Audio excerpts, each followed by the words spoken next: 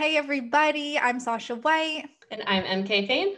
And this is a bonus episode of Identity Crisis. We are coming to you today because of this executive order by our new president, Joe Biden. So, MK, before we were recording, you told me that over at Wolf, you guys who are really following this stuff, and honestly, some of the only people in the country so far fighting back against it, you told me that this is even worse than you expected.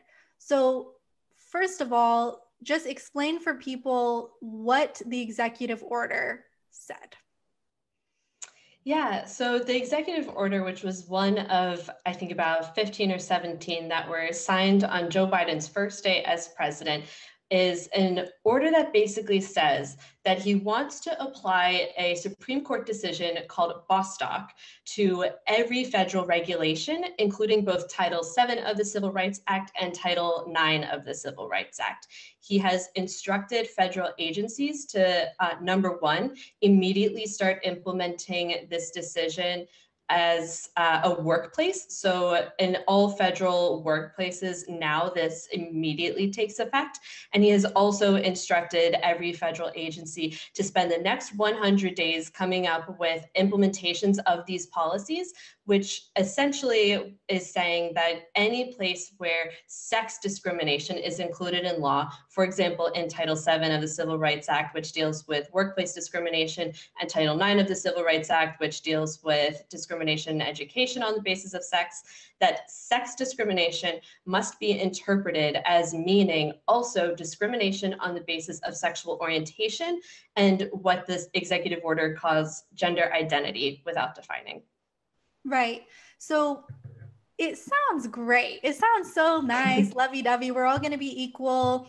No matter your sexual orientation, right? Like that's something that I'm always on board with, equality for your sexual orientation. But then there's this gender identity thing. So what does that actually do when they're saying, because it says in the executive order that all people must have equal rights based on their gender identity? What does that do for women's rights and women's protection in law? Yeah, so if what this actually did was to say that if you identify as transgender, you can't be fired because of that, or you can't be denied housing because of that, or denied education because of that, then this is not something that feminists would have a problem with. We have long advocated that people who are gender nonconforming in any way, regardless of how they call themselves, should have fair and equal treatment under the law. And there's a lot of case law that does previously lay out that gender nonconformity, which is called in law non-adherence to sex stereotype roles, is protected as part of protecting discrimination on the basis of sex. But instead, what this law is actually going to do is it means that in any case where sex is a thing that you are making any sort of differential on, that you cannot define a male who identifies as a female as different from a female. And this is how this Bostock Supreme Court case has been interpreted time and time again by the lower courts, which is very unfortunate because it didn't need to be interpreted that way. But we have seen over and over again that this is how it's interpreted. And this is clearly how President Biden has intended for it to be interpreted through this executive order. So is it correct that, tell me if this is the correct interpretation. Under this ruling, under this order, rather, trans women, aka males who identify as women or as transgender, are considered women who are trans. In other words, they're not considered separate from the protected class of females. They are considered part of that class. Is that right? Yeah, that's pretty much the gist and how it will play out. So, for example, the federal agency, the Department of Housing and Urban Development, funds shelters across the country. These are emergency shelters that deal with things like homelessness and domestic violence. So if a shelter is set up to serve women, then a shelter cannot deny access to a man who identifies as a woman, because that will be considered discrimination on the basis of gender identity. And it's the same with, for example, the interpretation of Title IX and sports. Is now a school that receives federal funding, if they implement the regulations that this executive order is instructing them to, will not be able to keep a boy out of athletics for girls, because that will be considered discrimination on the basis of gender identity. Right. So, I mean, this applies to pretty much, I mean, the federal agencies control everything from, like I mentioned, shelters and sports, but also things like prisons, also just like, there's such a huge reach of our federal government in the United States that people don't realize. For example, there are thousands of women who work for the federal government or are federal contractors. Every single one of these women now just lost sex segregated bathrooms, gyms in their buildings, like locker rooms, all of it. They're also compelling speech, which is really concerning, should be, to any group concerned about civil liberties, because it will be considered hateful to call a man who identifies as a woman he, or to say that he is a man in these workplace environments, anything that's a federal workplace or a federal contracting workplace. So any employee now of the federal government has compelled speech. This should be considered a threat to the First Amendment.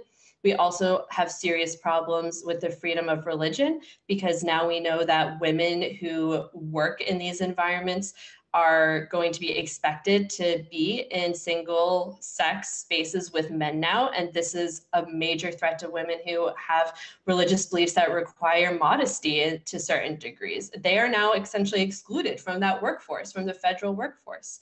And unfortunately, it seems like by applying this so broadly to Title VII, it's actually going to be applied to all private employers as well in the long term. Wow. Now, what would be the criteria for a male to be considered part of the female sex class? Do they have to get surgery? Do they have to have a birth certificate change? What's the criteria? There is none. There's no criteria. All they need to do is say that they have this gender identity. It is essentially self-ID, as it's been commonly called in the UK, but it's actually not even defined anywhere. It's not said anywhere that they have to define themselves this way. There is absolutely no criteria. There's absolutely no bar that needs to be crossed. Any man can now enter any women's space in these federal workplaces and agencies once they implement these rules with simply a word out of his mouth. What can be done and what is being done to address this? Yeah, so at Wolf, we have a petition up on our website where you can fill out a form and actually send a letter directly to President Biden and Vice President Kamala Harris. And these letters, we have templates that include some details, so you don't need to come up with anything clever to say. If you want to, you can include your own comments. These letters are all being sent to the White House Correspondents Office. I know a lot of people think that people don't read these letters. They do. There is some poor intern whose job it is to sort through all of these emails. And your email won't be directly sent to President Biden, but what might happen is if there's a mass number of emails or letters that come in on a single topic in a short period of time, then there are staffers whose job it is to find what keywords keep coming up over and over and over again in correspondences to representatives and to highlight that to the higher up staff. So essentially in their next staff meeting, say on Monday or Tuesday, then in the briefing, there might be a note there that says, feminists are really mad about this executive order. And by massively just getting a ton of people to write in, then we stand a chance at actually bringing this to President Biden's attention. But even if we don't, we are now seeing a massive groundswell of awareness on this issue. I mean, we have already gotten, the petition that we have has been up for only a few hours, and we've already gotten about 700 people who have written letters. And I mean, it's just a massive number of people who are responding very quickly. I think we're seeing people being peak transed all over the place right now in the United States. And I think that there might be some lawsuits coming. Can't say for sure, but I anticipate that there might be. Well, be on the lookout, everyone. And MK, thank you for explaining this, because it's complicated, but it is deeply sinister for women's rights. It really is. Yeah. Is there anything final that you want us to know that people should know about the executive order? Yes, actually, there's 100 days that these federal agencies have to implement these rules. What this means is that each individual agency is going to be going in the next 100 days through their own totally unique rule development and implementation process.